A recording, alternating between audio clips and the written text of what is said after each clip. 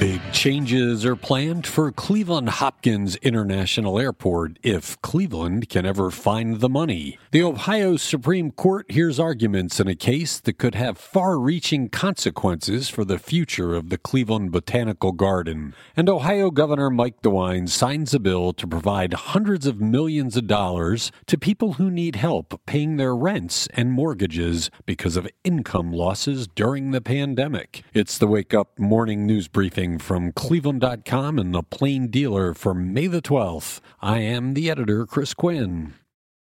Cleveland Hopkins International Airport is planning a $2 billion rebuilt terminal that is half new and half old. Construction would not begin for years, and financing has yet to be figured out, but the idea is to convert the airport from its one-time hub focus to concentrate on local travelers. Full details will be released next week, but these are the features reporter Susan Glaser has uncovered so far. Larger, more light-filled ticketing, concourse and gate areas, a more centrally located customs facility, expanded security screening areas, and an on-site rental car facility.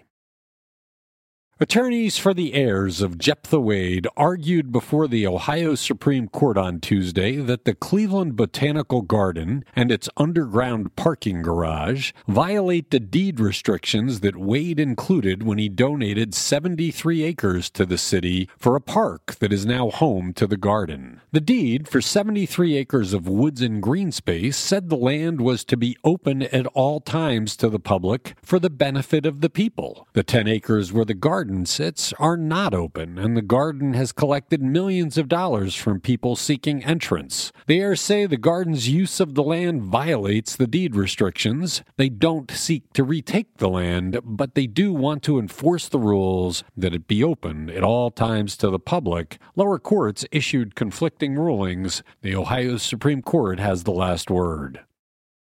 Ohio Governor Mike DeWine on Tuesday signed legislation directing $465 million in federal coronavirus aid to help lower-income Ohioans pay mortgages, rent, and utilities. House Bill 167, which passed the legislature without opposition, also offers $100 million in coronavirus aid to the Ohio Department of Public Safety. The money comes as a nationwide moratorium on evictions seems likely to end, with courts rejecting the power of the Centers for Disease Control and Prevention to issue such a moratorium. Housing experts expected the pandemic to create an eviction crisis with people who could not afford to pay their rent, but the moratorium kept them in their homes. Money from House Bill 167 should help curb any coming eviction wave.